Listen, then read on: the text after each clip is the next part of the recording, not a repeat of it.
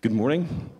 My name is Blanks Walker. I'm blessed to be serving as one of your elders here at Christ Presbyterian Church. It is a blessing and a privilege to be here today and to share the message that God has laid upon my heart with you all. Those of you who have been coming to CPC for a while know that I've been helping to lead worship here on a regular basis. Actually, since we joined the church almost 29 years ago. It's hard to believe it's been that long. I've had the honor of preaching on a couple of other occasions, most recently about 10 years ago. But I will confess to you, I'm much more comfortable being here than I am here. I tried to figure out the past couple of weeks if there was a way that I could sing this message to you all. And I'm not talented enough to do that, to write the music, so bear with me. Here we go. I pray that you can take something away from this message that will help you grow in your walk with Jesus Christ. Every time that I preach, I gain a deeper understanding and a deeper appreciation for our pastor, Dave, who is so faithful in bringing the word to us each week and always puts our Lord and Savior, Jesus Christ, in the center, on display, week after week. We are blessed to have him and his precious family with us here at CPC, and I'm grateful for what the Lord is doing in his life. God's speaking to us through Dave's heart, and I appreciate that so very much. I do have one disclaimer, though. If any of you are here today, or those of you who are tuning in on with the live stream, or with us for the first time, please make sure to tune in next week when you can hear someone else preach from the pulpit. Some of you know that our family has had its share of trials of difficulties over the years. We've often held a spot in the top 10 on the prayer chain from week to week. By the way, thank you from the bottom of my heart for your prayers for me and my family. It has been a tremendous blessing for us. Thank you. Over the years, there have been several motor vehicle accidents, which my wife Tammy was involved in, where she got rear-ended when she was sitting there at a stoplight or a stop sign. It was so bad at one point, y'all, I actually got out and walked around to the back of my car to see if anybody put a sign on it that says, "Please hit me." You know, like we used to do in grade school, and, you know, kick me, pinch me, that kind of stuff. It was that bad at one time. We've also dealt with a lot of health issues, or several health issues, from thyroid issues to a brain tumor or meningioma back in 2007. To more recently, her having a condition where we continue to lift her up because her jawbone is deteriorating. Painful kind of thing. Throughout all of these issues, God has continued to press three words into my heart over and over and over. Peace. Be still. Today I want to look at a passage of Scripture which will be very familiar to many of you. It comes to us from the Gospel of Mark, chapter 4, verses 35 to 41. Will you please stand with me as we read God's Word together? Starting in verse 35, that day when evening came, he said to his disciples, "Let us go over to the other side." Leaving the crowd behind, they took him along just as he was in the boat. There were also other boats with him. A furious squall came up, and the waves broke over the boat, so that it was nearly swamped. Jesus was in the stern, sleeping on a cushion. The disciples woke him and said to him, "Teacher, don't you care if we drown?" He got up, rebuked the wind, and said to the waves, "Hush," or "Peace, be still." Then the wind died down, and it was completely calm. He said to his disciples, "Why are you so afraid? Do you still have no faith?" They were terrified and asked each other, "Who is this? Even the wind and the waves obey him." May God add his blessings to the reading of his holy word. Please be seated. Let's go to the Lord in prayer this time. Our Father and our God, we give you thanks for your holy word, which is the only real source of truth in our lives. We also thank you for bringing us together today to worship and to grow closer in our walks with you. I pray that you would speak to our hearts through your word, and that you will enable each of us to be still, to rest in you and you alone. For you alone are our sufficiency. We need no other person or thing to be whole, only you. Please allow me to speak the words that you've laid upon my heart with clarity and with thankfulness, and enable your people to hear those things that are true and good. For we pray in the name of our all-powerful, risen Savior, Jesus Christ. Amen. What comes to your mind when I say the words, peace, be still? My mind goes back to several things, actually.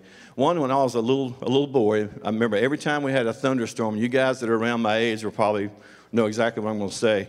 But every time we'd have a thunderstorm, my mom would always say, shh, be still, be quiet.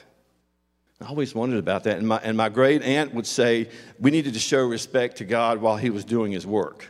Well, that was way before I knew Jesus, and I had heard of God, and that was about it.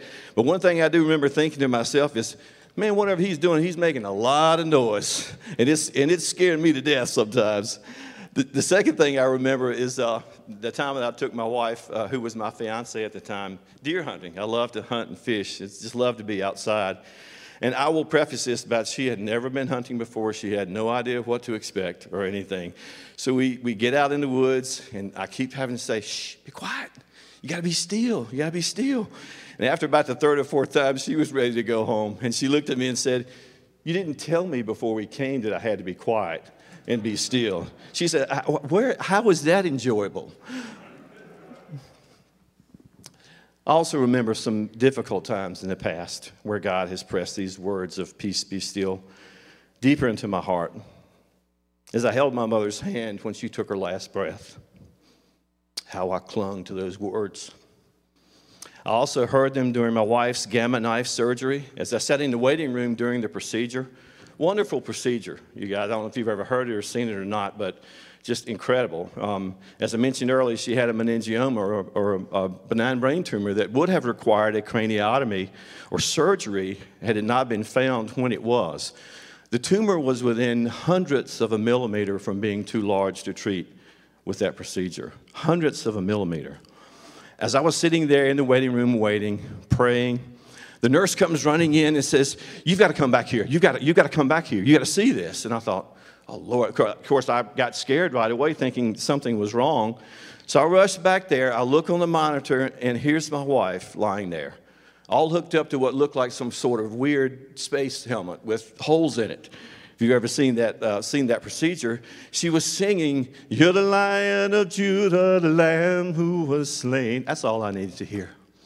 God knew that's what I needed. He knew right then that's what I needed to hear. By the way, I praise God for my wife, one of the greatest blessings in my life. And so I'm so grateful to the Lord for giving her to me.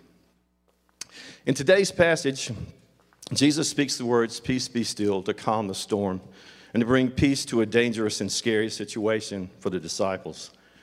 As we go through and discuss the passage, those of you who are taking notes, there are 3 points I want to share with you.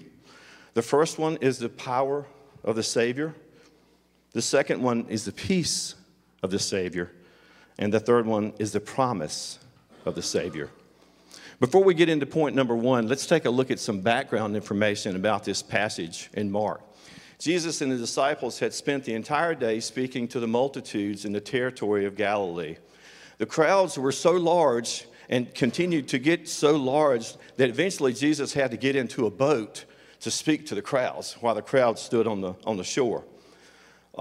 After a while, towards evening, Jesus instructed the disciples to get into the boat so that they could cross over to the other side toward the east. Now, the body of water that they were on was called the Sea of Galilee, which is really not a sea at all, but rather a large lake that's located in northern Israel. This lake is about 7 miles wide at the widest portion, and it's shaped like a harp, which explains the reason for its Hebrew name, Sea of Kinnereth, as Kinnereth is Hebrew for harp. The surface of this lake is about 600 miles below sea level, and it's located in the Rift Valley, which is a natural fault line that runs down the Jordan River Valley to the Dead Sea, and actually all the way to Africa. Mount Mora is a mountain range located just to the north of the lake and is 9,000 feet high at the highest peak. When you mix the climate and topography of this area, the result can sometimes be the perfect storm. The warm air rising up through the valley to meet the cooler air on the mountains sometimes results in these squalls or storms that we read in the story a few minutes ago, which sometimes occur out on the lake. Another interesting fact about the situation with Jesus and his disciples is the size of the boat that they were in. It was large enough to hold 13 men, but probably not much else. And it was probably no more than about 20 feet long. And those of you who have ever been on a boat, you got 13 people on a 20-foot boat. Even in normal circumstances, that's a lot of folks to have on one boat when it's that small. You can see why it would have been so challenging to have that many people during that situation with them. Okay, now that we've looked at the background, let's dive in with our first point. The power of the Savior in verses 37 to 39. A furious squall came up, and the waves broke over the boat so that it was nearly swamped. Jesus was in the stern sleeping on a cushion. The disciples woke him and said to him, "Teacher, don't you care if we drown?" And again, he got up, rebuked the wind, and said to the waves, "Peace, be still." Then the wind died down, and it was completely calm. This type of storm or squall, as I talked about earlier, is a fairly common occurrence on the Sea of Galilee, and it comes with little to no warning.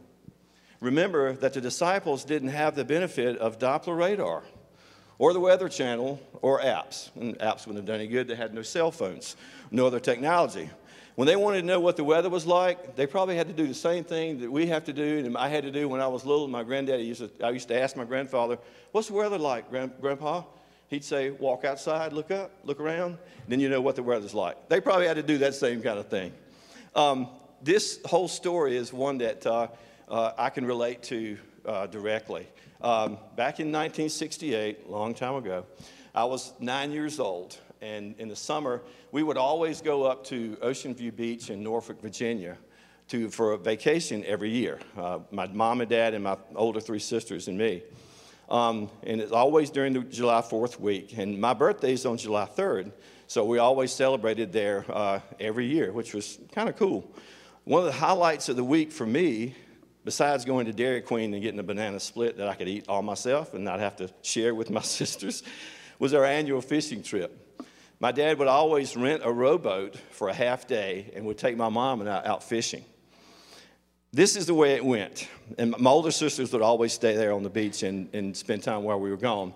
But with this rental boat company, they would take a motorized boat and pull you out about a mile and a half offshore. And there they'd make sure you have everything you need and you could fish. And then they would go back in and pull the next boat out, and that's the way it worked. If we needed something, the signal was always to take the oar and stick it up, and they would ride out there and see what you need, whether it's something to eat or drink or more bait or something like that. So that they were supposed to check on you when you had needs, whatever they were. On this particular trip, we fished for probably about 2 hours under sunny skies, a beautiful day, but then noticed it was starting to become cloudy. And not long afterwards, it started to get darker and darker. The wind started to blow and the thunder and lightning began. At this point, the rain started to fall. My dad had already stuck the oar up on the front of the boat. It was sticking up there for everybody to see to try to get the attention of the guy in the boathouse who was supposed to be looking at us through his binoculars and monitoring everything. Then the rain began to come down a little harder, and finally it was coming down in buckets. I looked up. My dad had actually taken his royal blue shirt off and wrapped it around the end of the oar and was waving back and forth like this. But no avail. The boat was taking on water, so we decided to start bailing to keep the boat afloat. And I was doing pretty good until I looked over there at my mom, and she started crying. And I hadn't seen my mom cry a lot at that age, and boy, that tore me up. I was terrified. And like the disciples, I thought we were going to drown. It seemed like hours, but in reality, it was probably only about 30 minutes or so when we heard the sound of a boat engine coming towards us. It was another boat from a different boat company who had seen our SOS and had come out to pick us up. After we made it safely back to shore, my dad went immediately into the rental boat place, and of course I followed in right behind him, wondering what was going to happen. Well, when he got there, he had some choice words for the man behind the counter, and I learned a few words that day I probably shouldn't have learned at 9 years old, but nonetheless, life's lesson for me. We see in this scene with Jesus and the disciples that when the storm comes up, the disciples are afraid and worried they're going to perish. After all, the winds were roaring, the waves were crashing over the boat, and the boat was undoubtedly taking on water as well. But in stark contrast, we see where Jesus is, asleep on a cushion in the stern of the boat, safe, secure in the arms of his Father. The disciples wake Jesus up and ask him, "Teacher, don't you care if we drown?" Then we see the power of Jesus in his response when he gets up, rebukes the wind and the waves, and says, "Peace, be still." Then the wind died down and it was calm. There was no fanfare, no calling down multitudes of angels, just the Savior speaking peace into the storm and calming it. Jesus has power and dominion over all things. In John Piper's book, Seeing and Savoring Jesus Christ, he writes these words: God the Father and God the Son exercise dominion over all things, which includes the fall of sparrows in Matthew 10, the rolling of dice in Proverbs 16, the slaughter of his people, Psalm 44, the decision of kings in Proverbs 21, the failing of sight in Exodus 4, the sickness of children in 2 Samuel 12, the suffering of saints in 1 Peter 4, the persecution of Christians in Hebrews 12, the giving of life and the taking in death, 1 Samuel 2:6, and lastly, the crucifixion of his beloved Son, Jesus, in Acts 4, verses 27 to 28. You see, the world was not only created by Christ, created by God, it's held together by him as well.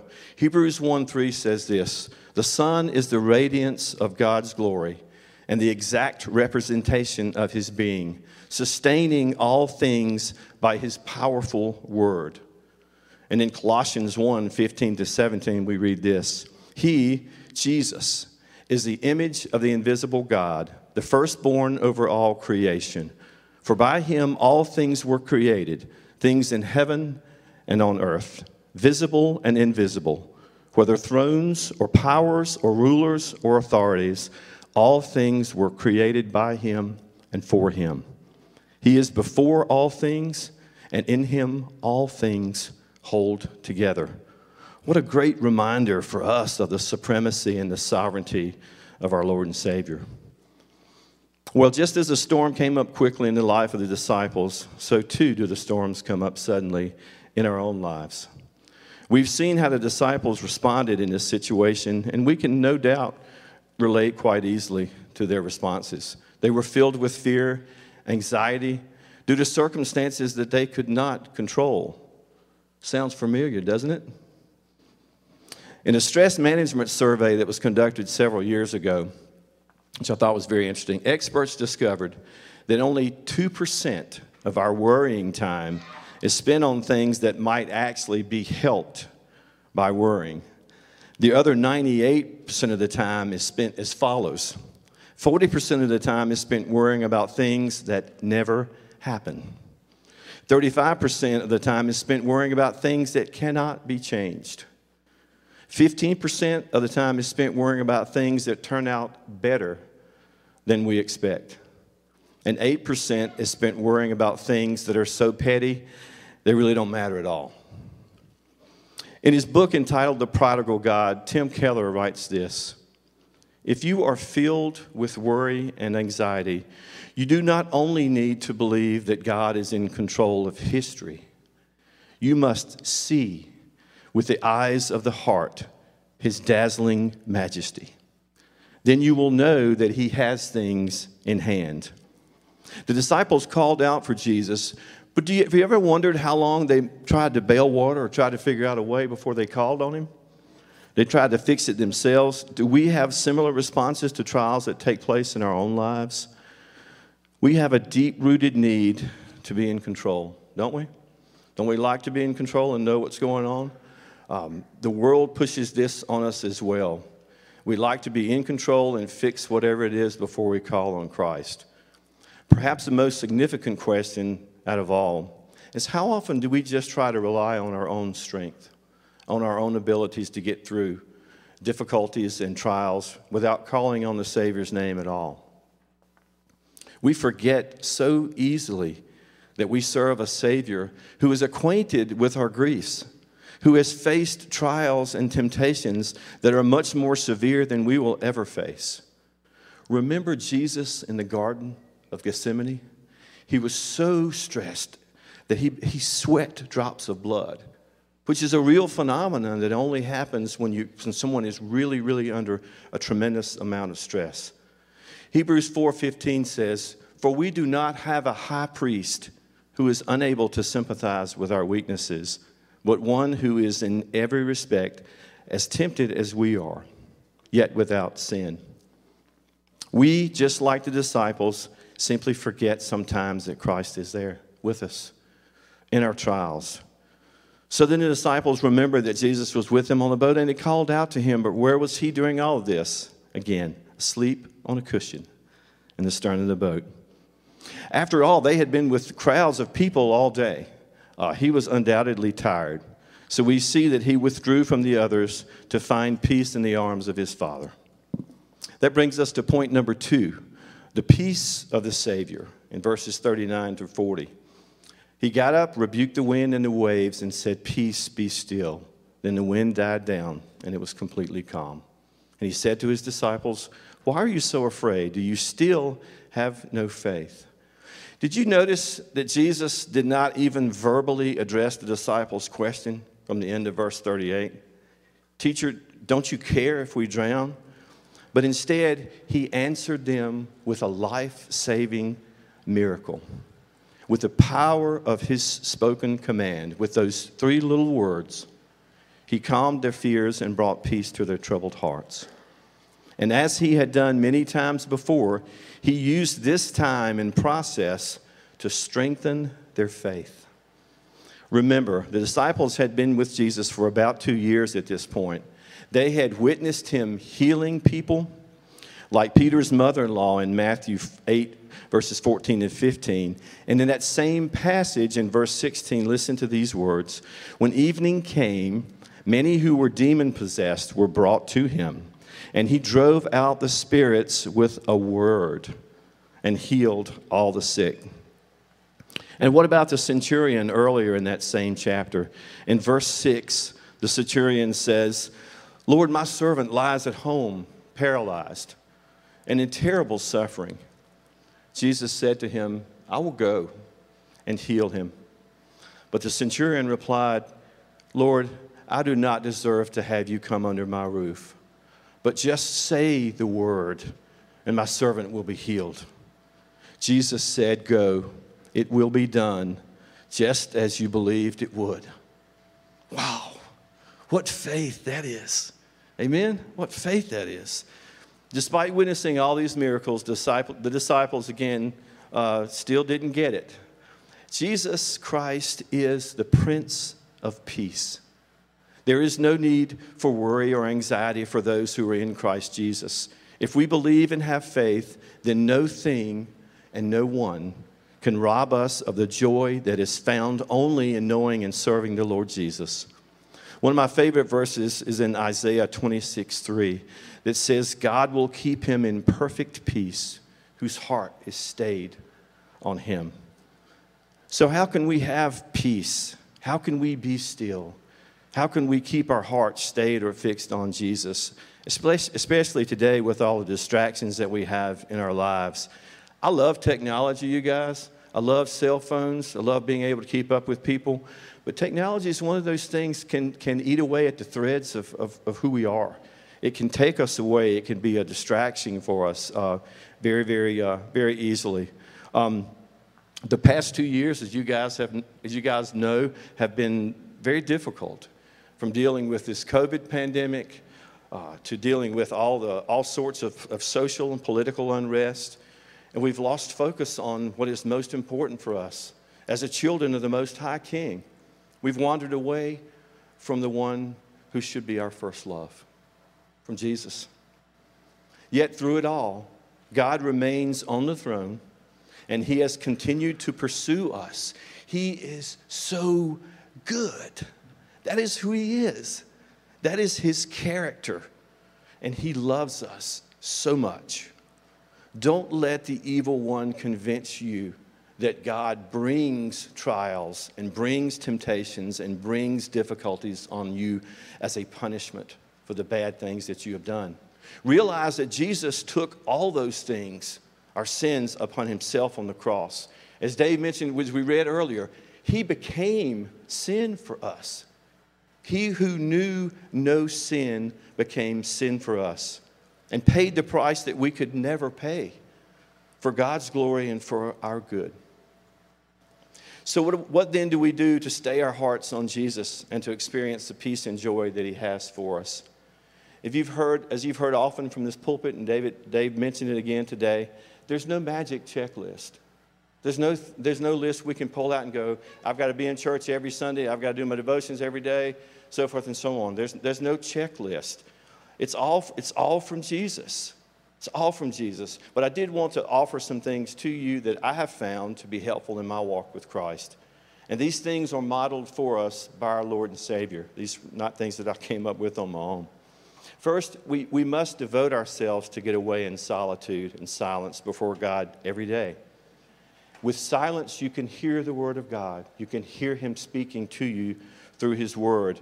A couple of passages that stick out in my mind are 1 Kings 19, where Elijah went up to Mount Horeb, where he heard the gentle whisper of God's voice. And in Habakkuk 2:1, where he was standing on the guard post, keeping watch to see what God would say to him. This getting away allows us not only to hear God, but also to express our worship to him. George Whitefield, who was an Anglican clergyman and evangelist in the 1700s, said this in one of his journals on silent worship. I love this quote. God was pleased to pour into my soul a great spirit of supplication, and a sense of his free, distinguishing mercies so filled me with love, humility, and joy, and holy confusion that I could at last only pour out my heart before him in an awful silence. I was so full I could not well speak. Jesus was a perfect role model for us in getting away.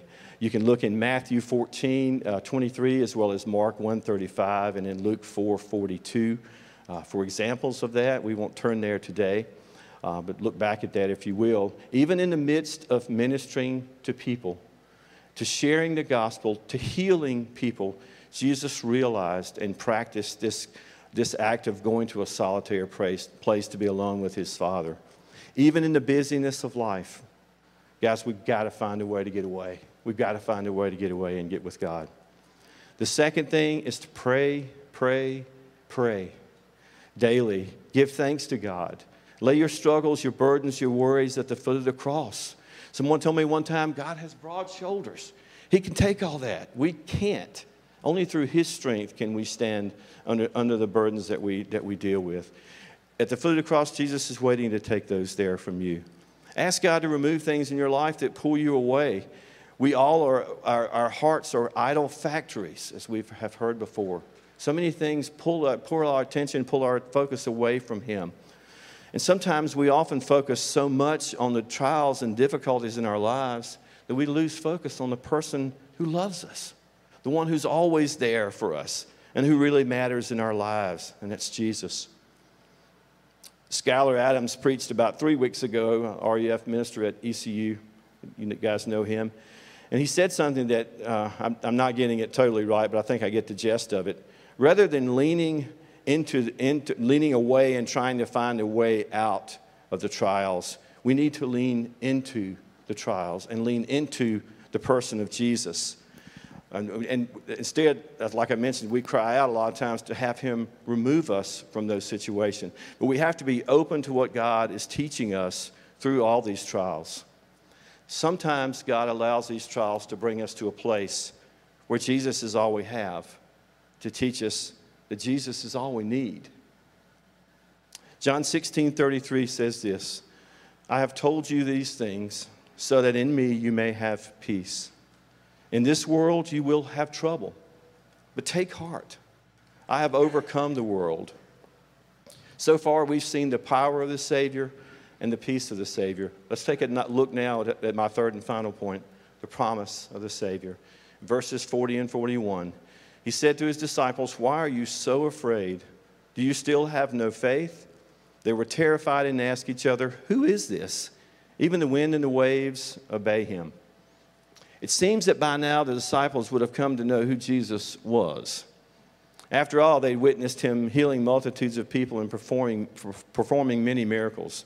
But as mentioned earlier, they still didn't get it. They didn't understand what Jesus had been trying to tell them all along, that he and the Father are one, and that he is sovereign over all things. But take heart. They finally get it in John 16, verses 29 through 31. Go back and read those, and you can see that they finally are starting to understand. But what else is Jesus trying to show them and us? He's trying to show them his promises. And here they are, that he will promise to watch over them during all the storms in their lives. They simply need to have faith and believe that no matter what life brings, he will always be there for them. Another one is he will take away their fear and their worry if they lay them at the foot of the cross. Ron Meal, an author, shared the following story in a collection of stories entitled, the book is entitled More Stories for the Heart, but this particular story is entitled Calm in the Storm, and I like to share it with you. It's brief. It goes like this. A woman caught in a frightening storm in the middle of the Atlantic Ocean had kept all the little children from panicking by telling them Bible stories. After finally reaching the dock safely, the ship's captain approached the woman whom he had observed in the midst of the tempest. "How were you able to maintain your calm when everyone feared the ship would sink in this storm?" the captain asked. As she looked up, he noted the same quiet peace in her eyes that she had maintained throughout the journey. "I have 2 daughters," explained the Christian woman. "One of them lives in New York. The other one lives in heaven. I knew I would see one or the other of my daughters in a few hours, and it really didn't matter to me which one."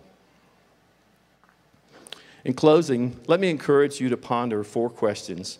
Answer these for yourselves when you go home today or sometime over the next week or several weeks. The first one is this: to whom or to what do you run when storms in your life blow in? Number 2 is, what thing or things are preventing you from being still? What things are pulling you away from God?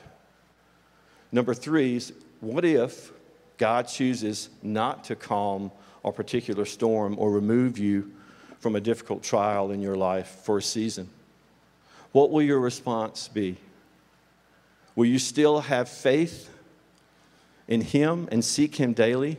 Will you still know that he loves you and that he is good? And the last one, number 4, is, where can we go to find peace in this world? Going through trials is never easy, but through each one, God works faith deeper and deeper and deeper into our hearts. We always come out of each one believing, realizing that God is faithful and working in our hearts to make us more like Christ. That process of sanctification, for some people, may be day by day. For me, it's minute by minute. But he is faithful to finish that work. Amen? He is faithful to finish that work. So the answer to all of these, of course, is Jesus. Draw near to God, devote yourself to him, be still before him daily.